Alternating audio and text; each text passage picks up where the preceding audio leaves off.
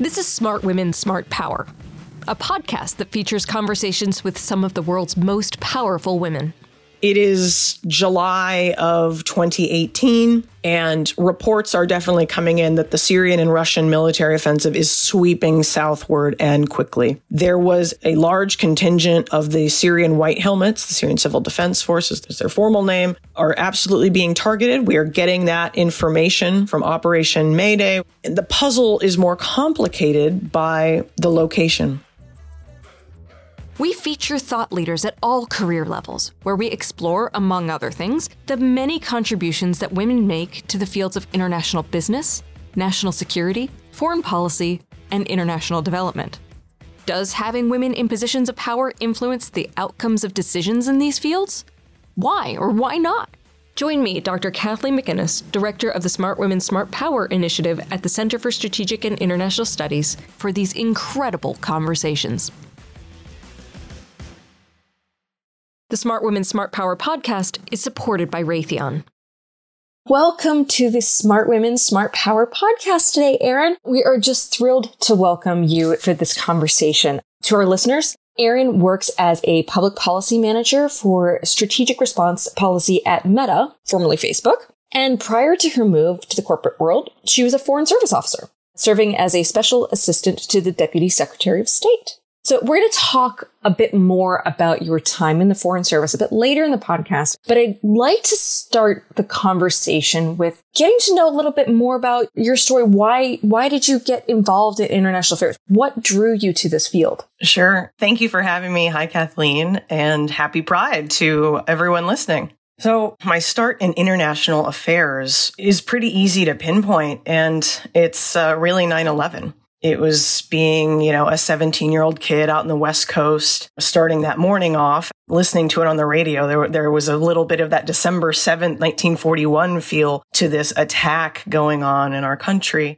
But by about 10:30 on the West Coast, watching the towers come down, I remember distinctly to this day being at my locker, changing classes and promising myself to nobody but me, I will work in any capacity to make sure this never happens again. From that moment, right, oh my gosh, I need to get to the Middle East. I want to learn Arabic. What is Islam? And not from a place of xenophobia, racism, and all that, but really to try to understand why there would be 19 folks who would undertake this attack and in this way, and to really try to understand and make sure I was forever part of the solution. So that is the day I wanted to be in international affairs by hook or by crook and in any and all capacities. So let's talk about the decision that you want to get into today. Sure. It's about a decision to rescue the White Helmets in Syria. Could you please help our listeners understand, who are the White Helmets? What was this issue going on at the time? Sure. The White Helmets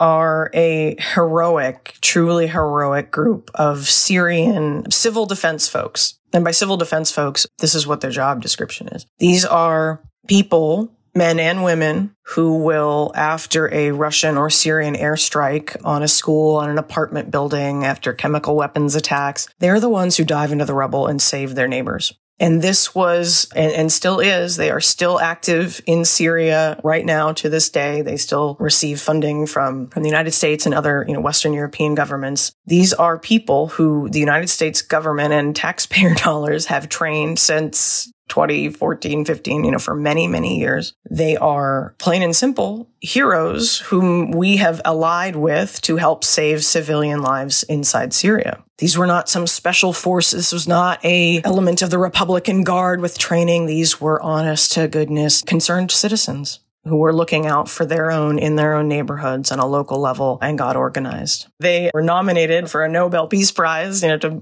continue to bulk up their bona fides. And for those interested in more, there's even a Netflix documentary about the type of heroism that this organization displays. Mm-hmm. So is it 2018 that they are under threat? Indeed. I would say they've always been under threat by the Syrian and Russian forces for some time at this point. Mm-hmm. For many years of the war, because of what they do, because they try to, go into the rubble. They will help document crimes against humanity and other atrocities. But by 2018, I'm in New York at the U.S. mission to the UN and the lead there for Syria. And at this phase in the conflict, the Syrian government was trying very much, very hard to consolidate military power on the battlefield. But in 2018, it was very much in the interest of the Syrian government and its Russian sponsors to try to hunt down these folks because they would have the ability to document war crimes and also continue to save additional civilian lives. So you become concerned about this situation increasingly while you're in New York. And you raised this issue, but there was resistance to doing anything about it at the time? Is that right? There was definitely resistance inside the State Department to my doing it, and to the U.S. government. Let me depersonalize. To the U.S. government in some ways. Here's how the story started. It is July of 2018, and reports are definitely coming in that the Syrian and Russian military offensive is sweeping southward and quickly. Yep. There was a large contingent of the Syrian White Helmets, the Syrian Civil Defense Forces, that's their formal name, are absolutely being targeted. We are getting that information. We received that information from Operation Mayday, which was a British organization, NGO, who helps facilitate the training and funding of white helmets with civil defense equipment, hard hats, etc. And the puzzle is more complicated by the location. These Syrian white helmets and their families are being pushed southward toward the Jordanian border. And this is where the puzzle gets really heartbreaking, and I get involved, and by extension, the U.S. government gets involved. Mayday, the White Helmets, NGO, the Brits, and the UN are also in this little cabal at this point. And it's all staff level, by the way, at this point. Realize we should probably undertake a rescue mission to try to get these people out. Question is, how do we do that when the Jordanian government had locked its doors? Now, before people go, oh, damn the Jordanian government, in fairness to the Jordanian government, they have absorbed quite a bit, many millions of Syrian refugees since the war began in 2011. And this is 2018. And the Jordanian government's line was, we are full. We will not just open the gates to these people and their families. We are full. And there's a political, rationale behind the Jordanians keeping that door locked. The Israeli government also, if you look at the geography, where are the White Helmets going? Where could we possibly get them out? Then there's Israel. You've got the Golan Heights and disputed territory, but ultimately, right, the Israelis perhaps could open their door. They're initially, no, thank you. What we were able to glean, and by we now, it's me in New York, my British counterpart, Mark Power, a senior UN official working on Syria, who is in New York and also in the region. And the Brits are talking with Mayday on the ground. They have the comms. They are the ones talking to the White Helmets. What we figure might have to happen because of the Jordanians' position of we will not let these folks in is what we have to do is not only just facilitate a rescue mission, something, again, kind of a more military piece. We are going to have to do diplomacy to find, before we can initiate, before anybody can open up the borders, we have to negotiate and find a place, a country, for these people to go. That is where I would say I entered the story.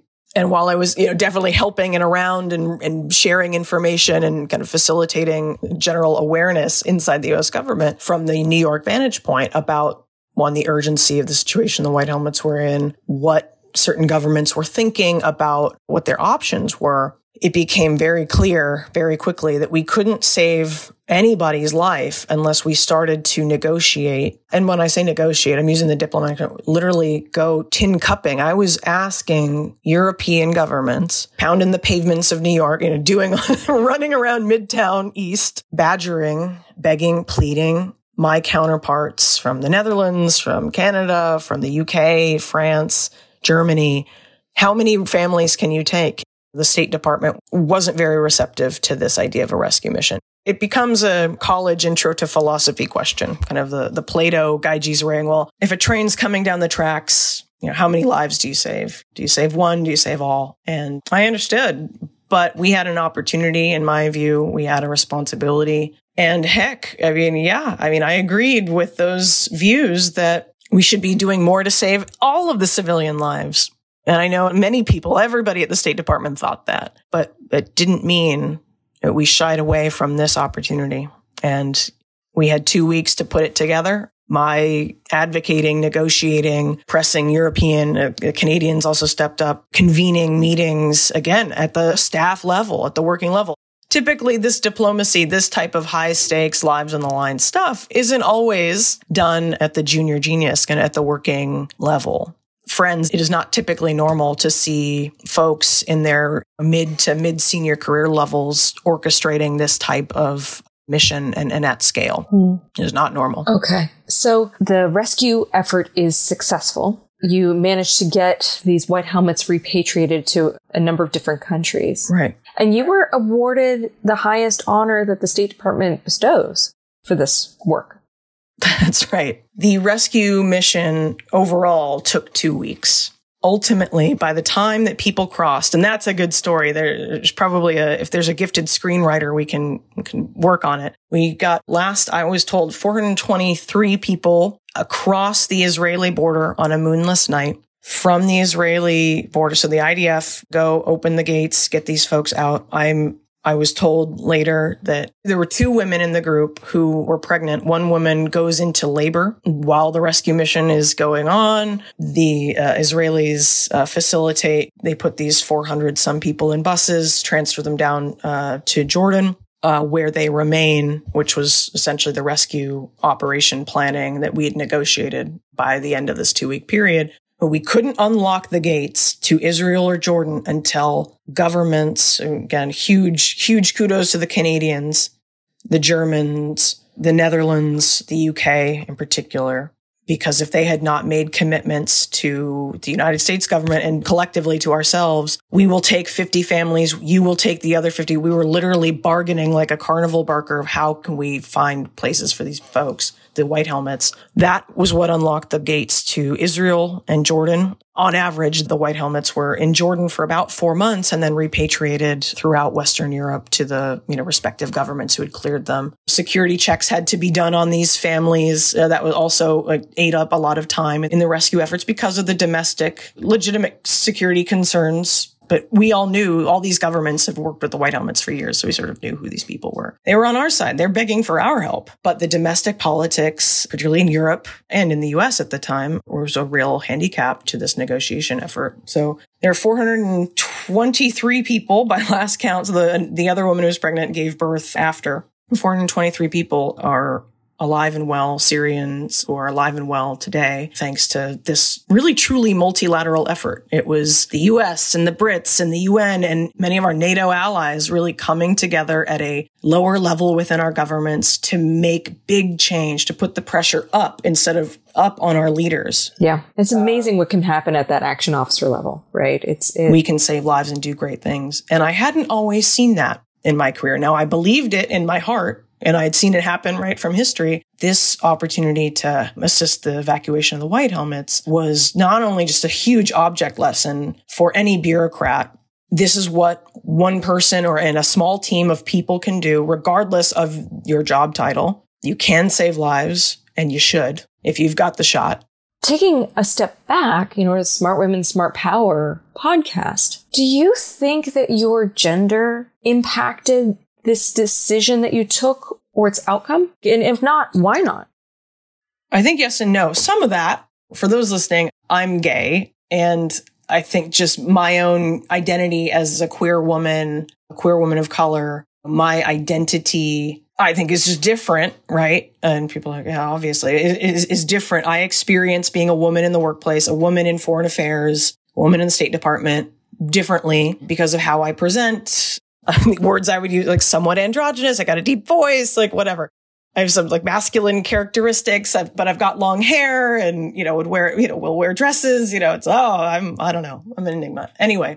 And I've gotten this feedback over the course of my career, right? That I'm not always subject to the shenanigans, technical term. I'm not always subject to the shenanigans that a lot of women get, particularly who will wear the dresses. Present more feminine? Exactly. Thank you for presenting as feminine and who get discounted on the basis of that. I'll come back to that point. But the first way I'd answer the question, Kathleen, is yes, I think my gender had a bit to do with some of the difficulty and resistance inside the State Department. Largely, I have to say, that was in the large part from my vantage point of why the State Department did not get involved to a great extent, was a chilling effect from kind of the White House on down and a feeling of stagnation and not wanting to step outside the box of the administration's policies.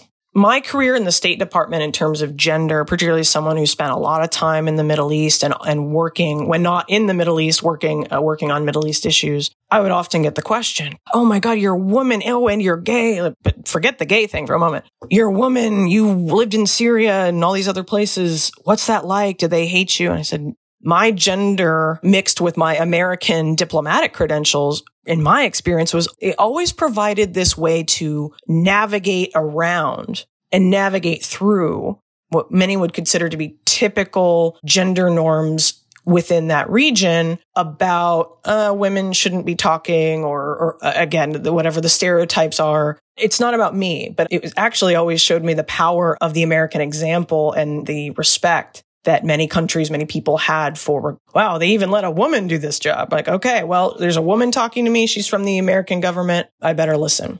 That element of gender was absolutely present throughout, not just the decision making here, but ultimately the outcome of there's this American diplomat. I never got the sense that anyone that I was working with in the UN or the British mission or the Arab allies that I was talking with, no one discounted my gender. I do wonder if that decision would have been different and how many more people, I should say it this way. I wonder how many more people would have rallied to help. I definitely led the charge. I'll say that. I wasn't alone. By the end of it, it did require other American officials getting involved and other American diplomats. So your gender didn't negatively impact your interactions with foreign governments or officials, but in your view, it could have had a negative impact on the seriousness with which you were taken at the State Department. I'm nodding at that. It may not be that acute in the State Department. Sure. I do want to be fair about that. This is really squishy, hard to sort of pin down stuff. I didn't get a lot of signals of, you're a woman, we're not listening to you. In fact, it was really the opposite, particularly in this point in both the decision I was part of with this rescue mission. I'd have to say from a smart women, smart power perspective, objectively, like I was at the height of my career in terms of I owned this file. I knew it inside and out. People respected me, even senior Trump officials, and who knew who I was and what I was about, but knew that I was there to do a job and advise them well for outcomes for the American people and for Syrians who needed our help. I've rarely had instances at the State Department where my gender was an issue in decision-making or my growth. It's the only workplace to date, I've only had 2, where I've been sexually harassed and assaulted at good old State Department. So gender has come up in that career. But in this decision point, Kathleen, gender was not a factor overall in the outcome of saving 400-something lives, earning the State Department's highest award, despite the department's reticence. Everyone liked the outcome. And I think I have to, be fair and generous of heart to colleagues who weren't supportive initially. I think everybody in the U.S. government, every American was supportive of doing anything and everything we could to help save those folks. I was really proud to be recognized in the way that I was ultimately by Secretary Pompeo and other colleagues. So there's that element. To wrap up our conversation, we're releasing this podcast towards the end of Pride Month, and you've mentioned that you are a queer woman in the space. And I wanted to know if you have any advice for listeners who are part of the LGBTQIA plus community that are pursuing or seeking a career in national security, or even folks that are in the business right now. Any advice you'd have for them about operating in this space from that perspective? We're at a moment just a few weeks ago at Pride celebrations in Coeur d'Alene, Idaho. We had, in my view, a domestic terrorist plot that was thankfully unraveled by local police officials in Idaho. Members of the Patriot Front were armed and ready to harm members of the community who were celebrating.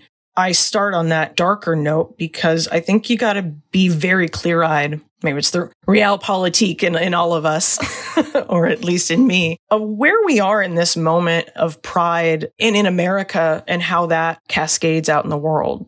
I hope that those listening who are in the business of international affairs, whether that's the State Department or USAID or the military, wherever you're serving, that you remain proud of who you are, particularly for those who are in government.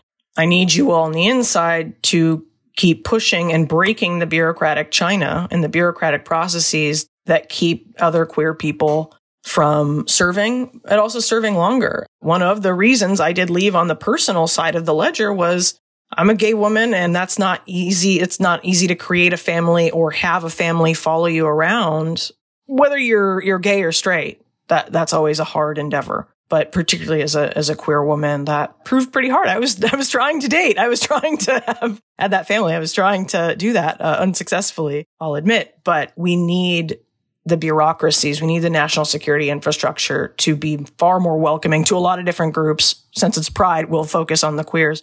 There's still a lot of red tape to cut in terms of making our foreign service, our national security and defense infrastructure a place where everybody can work safely, and have a fulsome career that's not going to be limited to, well, this country doesn't support my existence, let alone my rights, or recognize my marriage, so I can't go there. And how can the State Department and other government agencies who have this problem, how can they help the professional advancement?